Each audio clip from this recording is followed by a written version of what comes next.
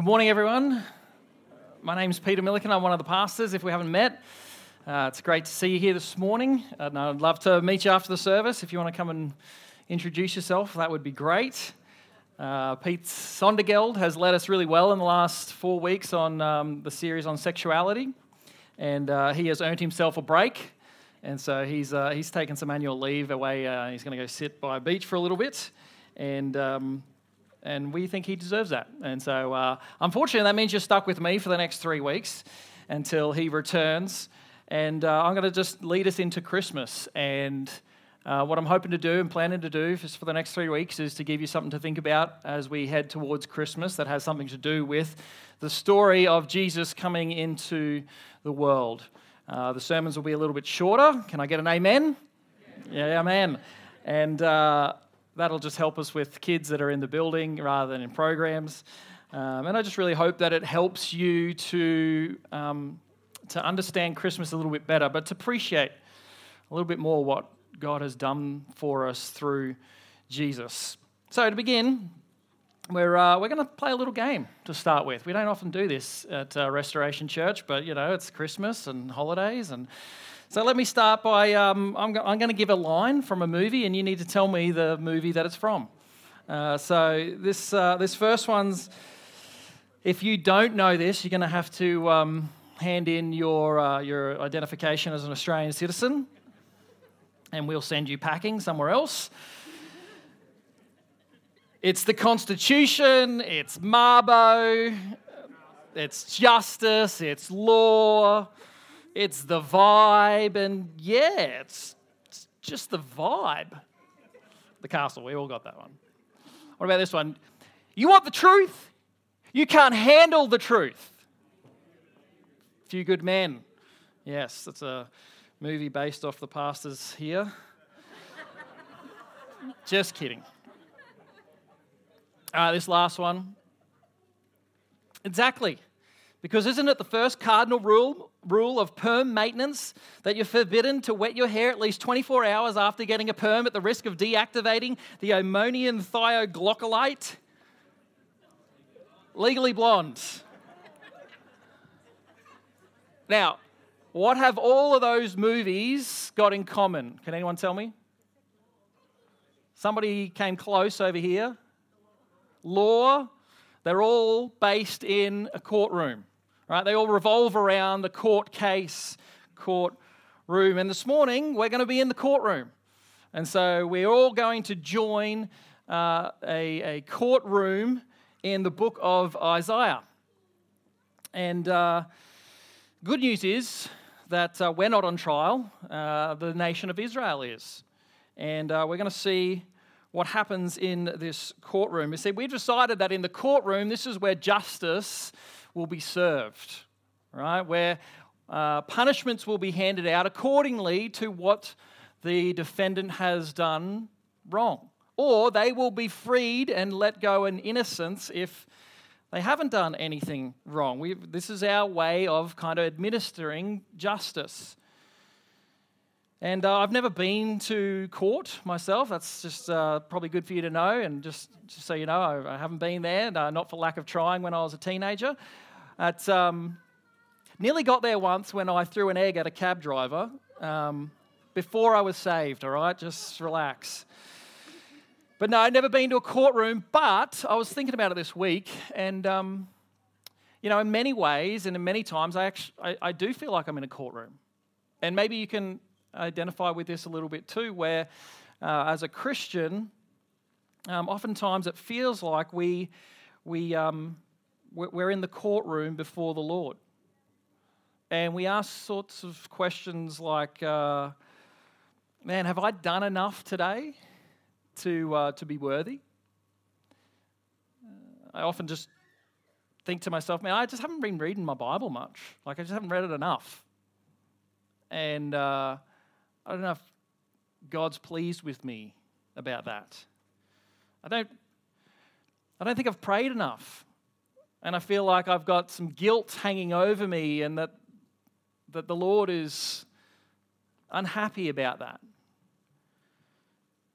It shows up in all other areas of my life too, where I just think, have I shared the gospel much lately? You know, I just walk past people all the time or get into conversations with people and I never tell them that I'm a Christian or even get to the gospel. Have I preached a good sermon? You can tell me after.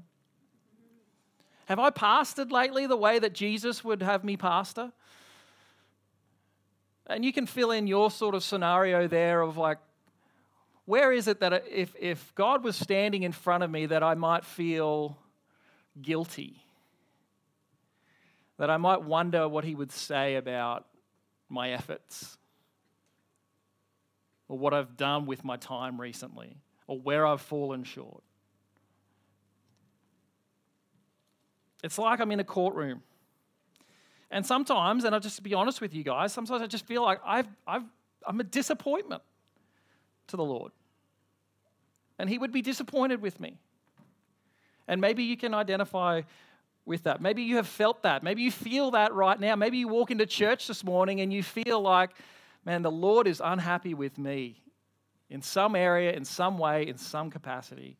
And I'm in the courtroom. And I'm the defendant. Is that true? Is that how God thinks of us? Is that the way that Christianity operates? And many of us would say, well, no, and yet we still feel like that. And so we could articulate that may not be the truth, but our lived experience, if we're honest with ourselves, is often like we're in the courtroom. And we're on trial. This morning we're going to see a nation who is disobedient, rebellious, hypocritical, disordered. And God is going to take them to court, where the truth is going to be revealed and justice is going to be served.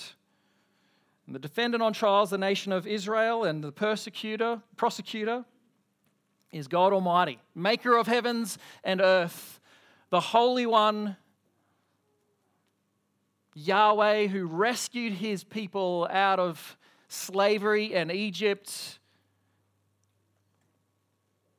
He will be bringing forth the charges. And in chapter 1, he is going to bring in a jury.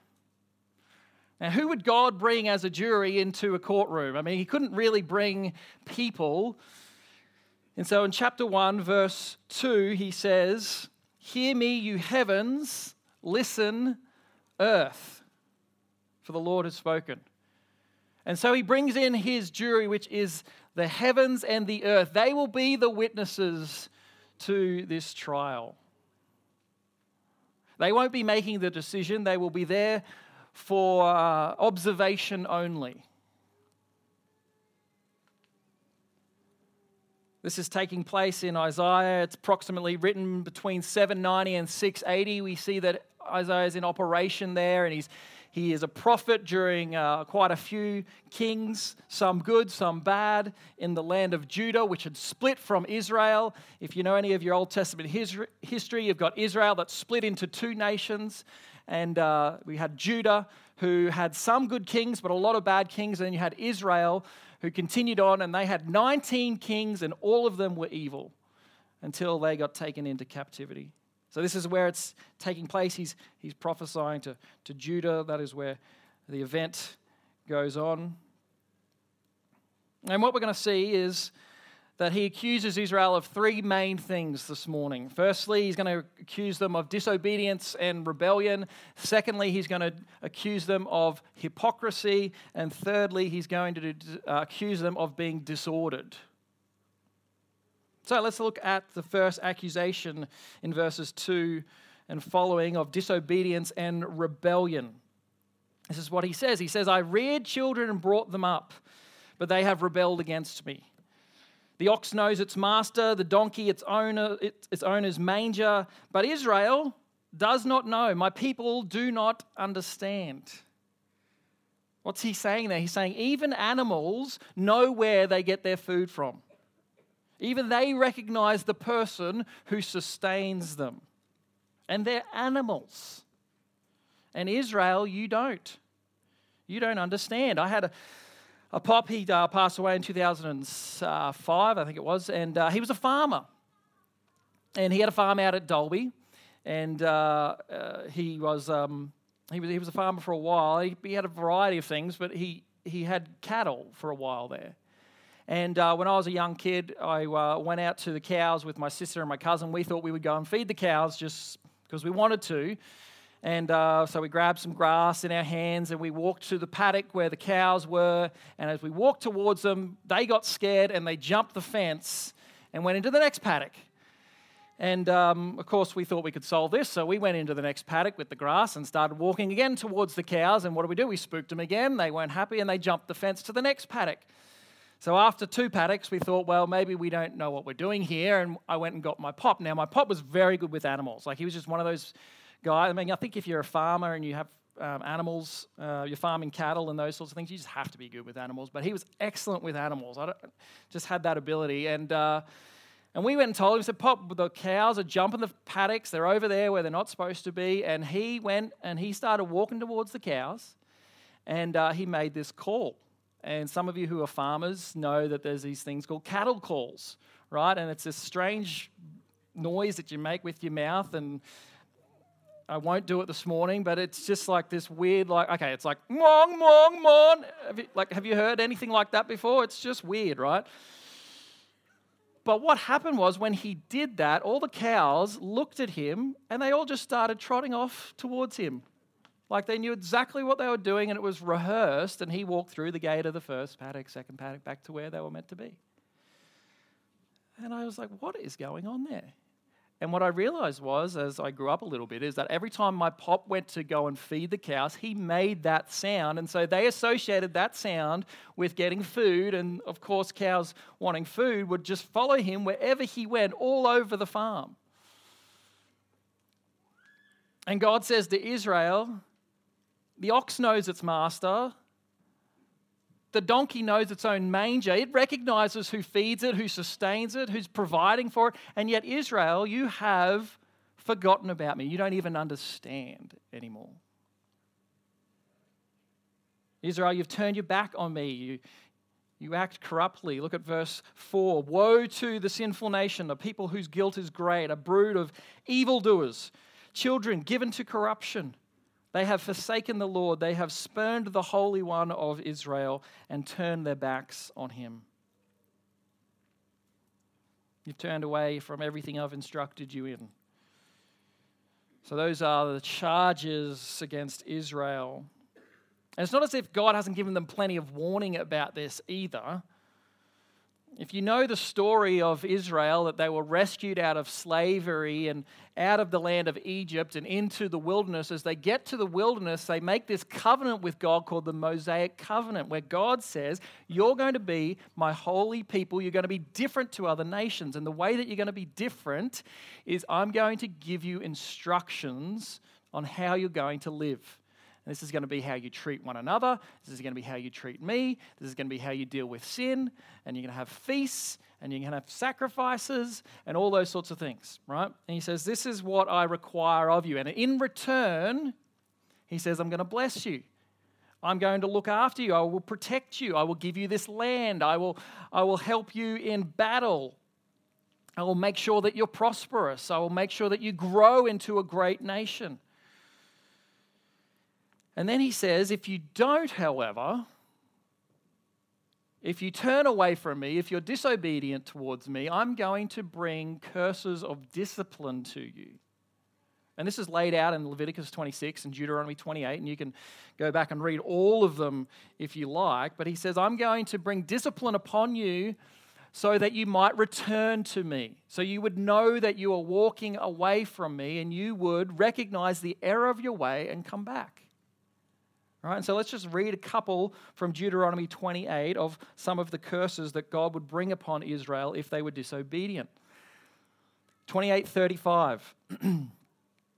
The Lord will strike you on your knees and legs with sore boils, from which you cannot be healed, from the sole of your foot to the crown of your head. Okay, so that's the first one. Keep that in mind. 28:52, it shall besiege you in all your towns until your high and fortified walls in which you trusted come down throughout your land.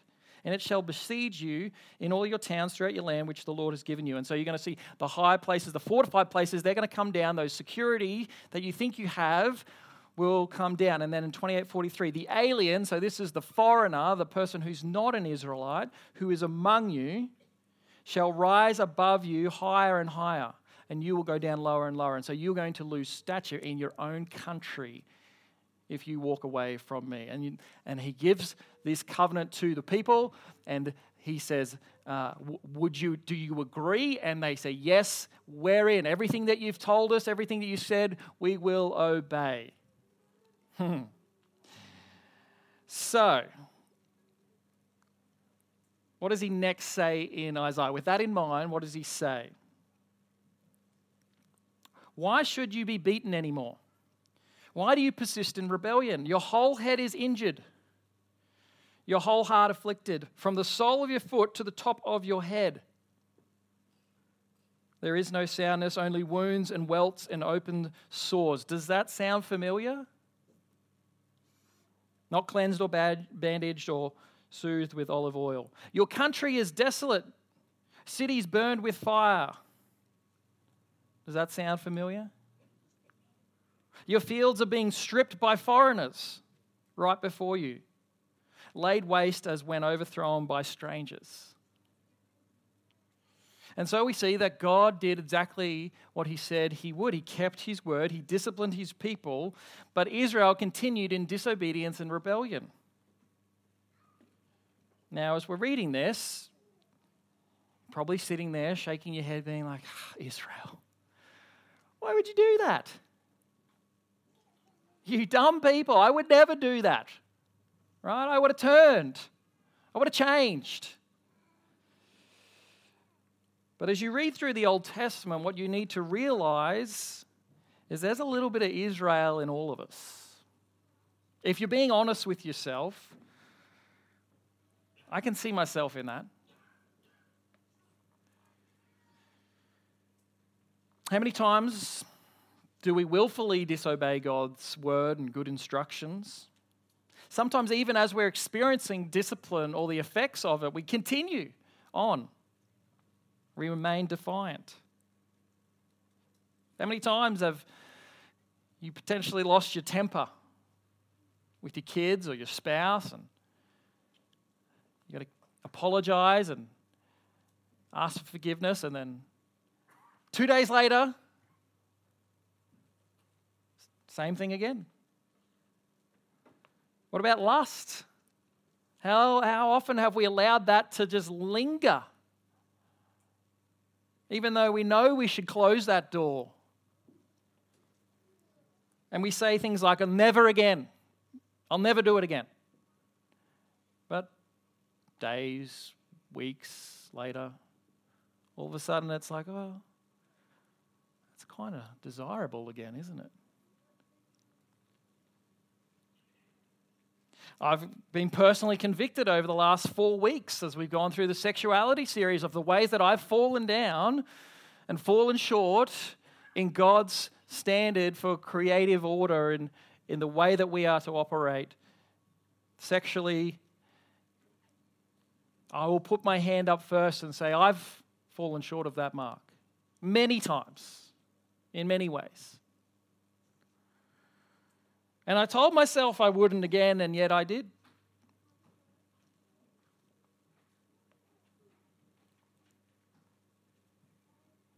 First area of accusation, disobedience, rebellion. The second area is hypocrisy. Verses 11 through to 15, this is what God says. The multitude of your sacrifices, what are they to me? I have more than enough burnt offerings of rams and the fat of fattened animals. I have no pleasure in the blood of bulls and lambs and goats. When you come to appear before me, who has asked this of you, this trampling of my courts? Stop bringing meaningless offerings. Your incense is detestable to me. New moons, Sabbaths, and convocations. I cannot bear your worthless assemblies. Your new moon feasts and your appointed festivals I hate with all my being. They have become a burden to me. I am weary of bearing them. Now, if you know anything about your Old Testament history, like we've just gone through, God had given instruction to the people of Israel of how to bring sacrifices and offerings to Him for forgiveness of sin. And yet here, God says that they're detestable to Him, that He no longer wants them. You see, Israel would bring their sacrifices, bring their offerings, slaughter the lambs and the bulls and the goats, and yet there was nothing inside of them that actually acknowledged their sin. And their heart was not where it was meant to be. The number one commandment in the Old Testament that Jesus talks about was that you would love the Lord your God with all your heart, soul, mind, and strength. And yet here they were participating in the feasts and festivals, but none of it meant anything. Look at verse 13. He calls them meaningless offerings. They were never meant to be meaningless. And worthless assemblies. Their heart was not in it. They were merely just going through the motions and then continuing on, unaffected by what they had done. And it's now again that we begin to shake our head and think, Israel. Oh, Israel. Those fools. Why would they do that? I'd never do that. Well, let me ask you this. Have you ever felt like your Bible reading or your prayer was just going through the motions? I have. Maybe you feel like your heart wasn't really in something. Ever come to church, sung a song, never even thought about the words? Ever given an offering without considering what it means? You see, you may just be a little bit more like Israel than you think. Final section, the prosecution of God is He's going to talk to them about what they should have been known for. So we've had the rebellion and the disobedience, we've had the hypocrisy, and now we're going to look at how they are disordered. He says, this is what you should be doing. Verse 16, wash and make yourselves clean, take your evil deeds out of my sight, stop doing wrong. Learn to do right, seek justice, defend the oppressed, take up the cause of the fatherless, plead the case of the widow. And as you read through the Old Testament law, you see that over and over again, where Israel would stand up for those who couldn't stand up for themselves. Seeking justice, defending the oppressed, taking up the cause of the orphan and the widow. You see, if you defend those people in those situations, there is no real payoff for you. They can't pay you back with anything. And so it reveals your own heart and character when you defend and stand up for those who can't do it for themselves. And they can't pay you back in any capacity. God says, this is what you should be known for, but your lives are so disordered. You don't look like that at all. Israel failed in their ability to be a holy nation. They turned their back on God, who rescued them. They were disobedient, they were rebellious, they were hypocritical, and they were disordered. Israel just can't seem to get themselves together, can they? So, what shall God do with them?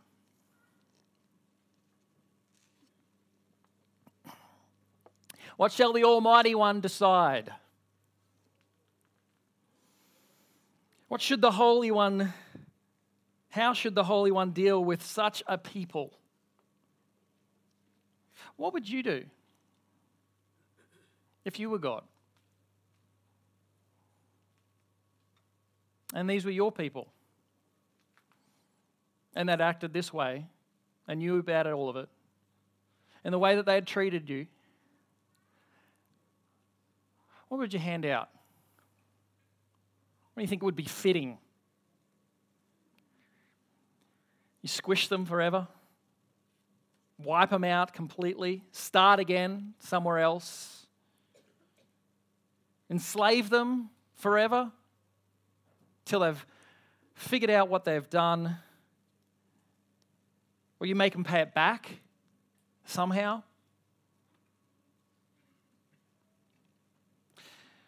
Let's find out. Verse 18, "Come now, let us settle the matter, says the Lord." The judge is making his declaration. He is about to hand down his sentence. And the defendants will stand, and there will be silence as they wait, wondering, what have we got ourselves into? The judge is about to make his decision. Here it is. "Though your sins are like scarlet, they will be made white as snow. Though they are red as crimson, they shall be like wool." Did you hear that? Sins like scarlet, made white as snow. You see, scarlet was this dye that they would put into materials and it would stain it. And once you got that into it, you could never get it out. It was impossible with man. But it's possible with God.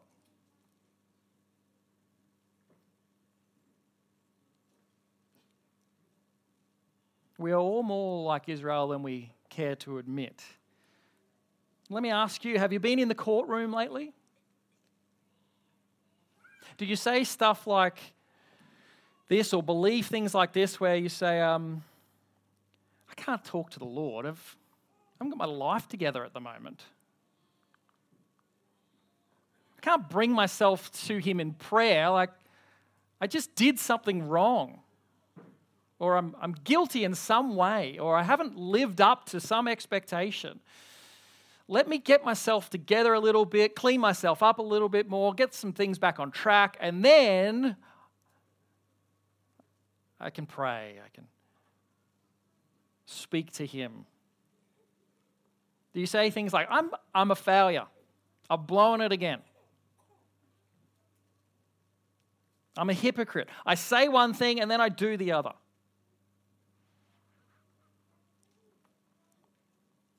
I can never be consistent in my reading of Scripture. I try and I get a couple of days in and then I forget about it. And God has disappointed me in that.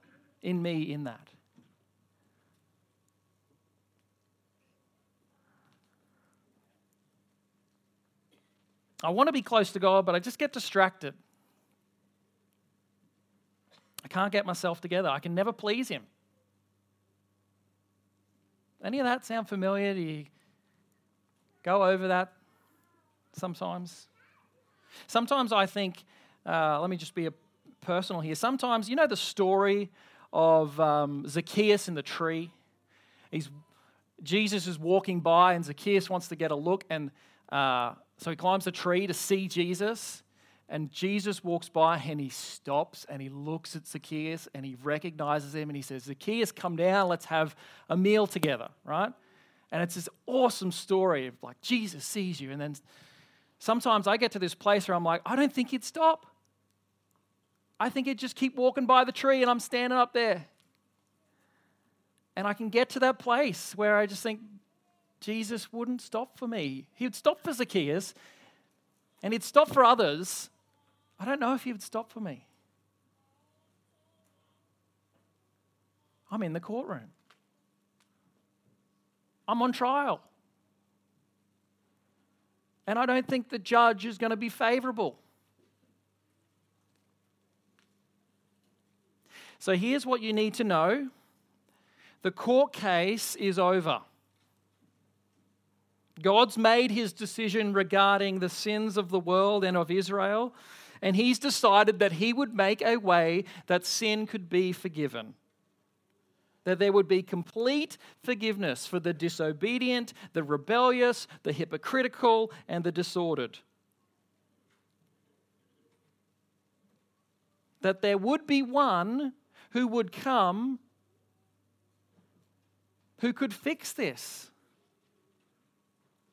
Where we were completely disobedient, he would be fully obedient.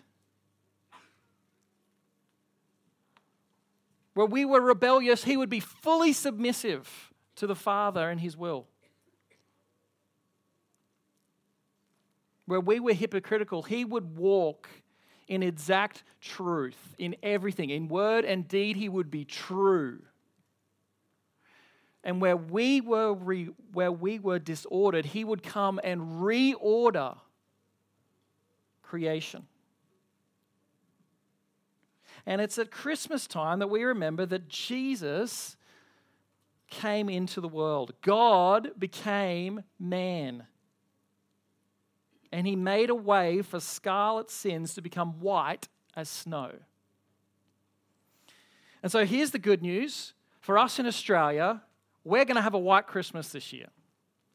If you haven't had one before, you've got one this year. Even though it's not going to snow outside, if you believe in Christ, your sins have been forgiven. You have been made white as snow.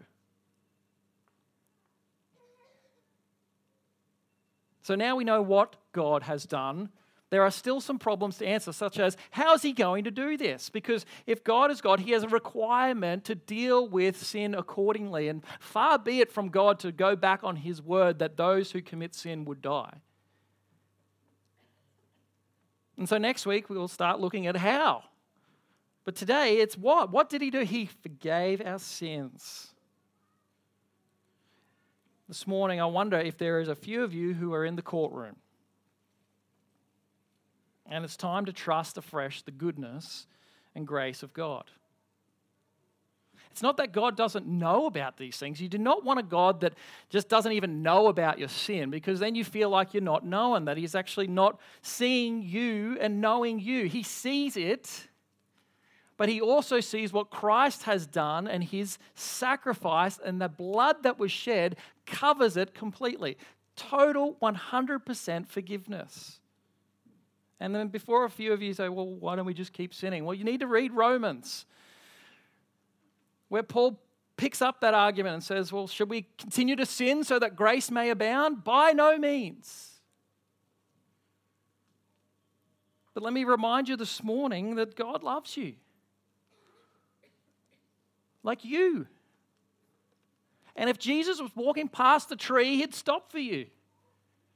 He'd look up and he'd say your name. And he'd say, let's dine together.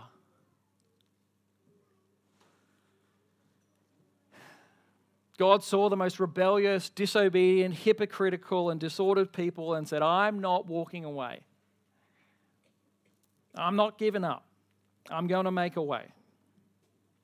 And Jesus did that on the cross. And the moment that you believed for the forgiveness of your sins in Jesus and what he did, the gavel was banged on the desk and you were declared righteous.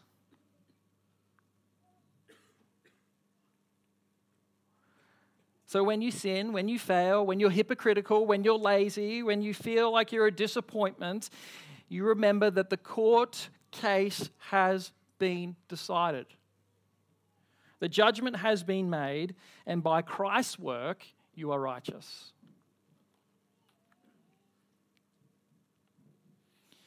Just as we wrap up, I just wanted to give you something to remind you of this, because I most of the time, my problem is not the content as much as it is reminding myself and living by the truth. I was thinking about Christmas here in Australia, and I was thinking about the decorations and the songs that get sung and some of the movies that you might watch, and I realised none of it really makes sense for us in Australia. I mean, we sing songs about roasting chestnuts on the fire. We don't do that. We talk about a white Christmas, and Frosty the Snowman and dashing through the snow on a one-horse open sleigh. We don't do, that has no cultural significance to us. We have Christmas in the summer where you're walking around in board shorts and a singlet and you got the Barbie on and maybe you try to get to have a swim in the pool. It's like, that's so different, right? Actually, those things don't make any sense to us at all.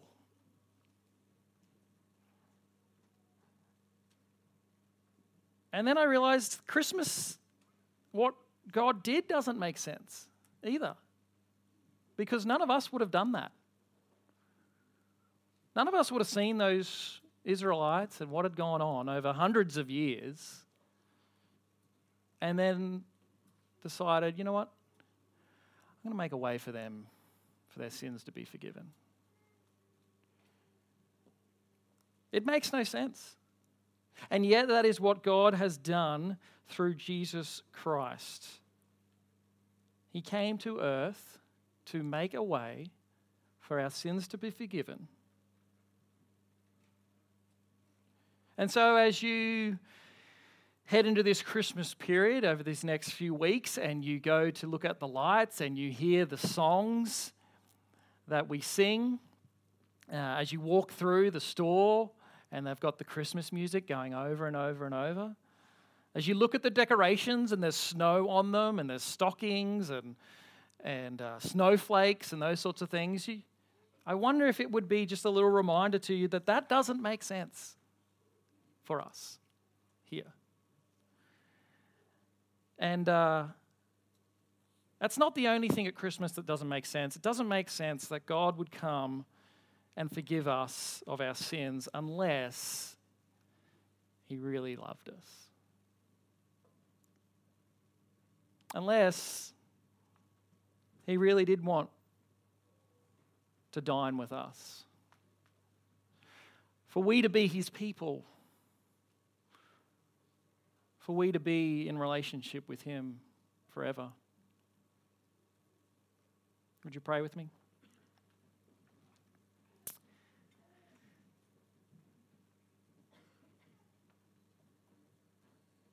Father, many of us spend too much time in the court, wondering what you think of us, wondering when the judgment might come.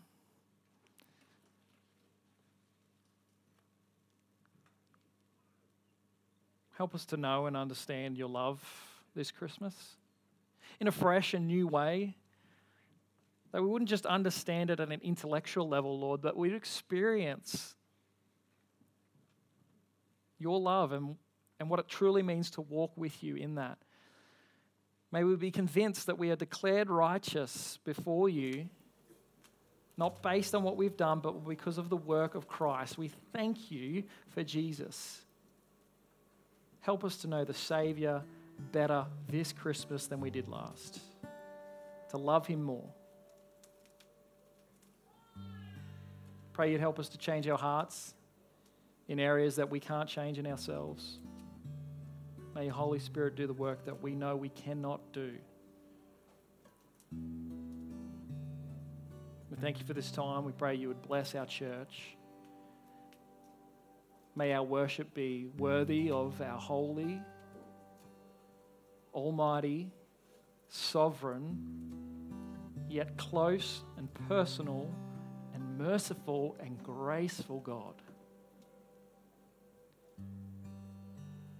In Jesus' name, by the power of your Holy Spirit.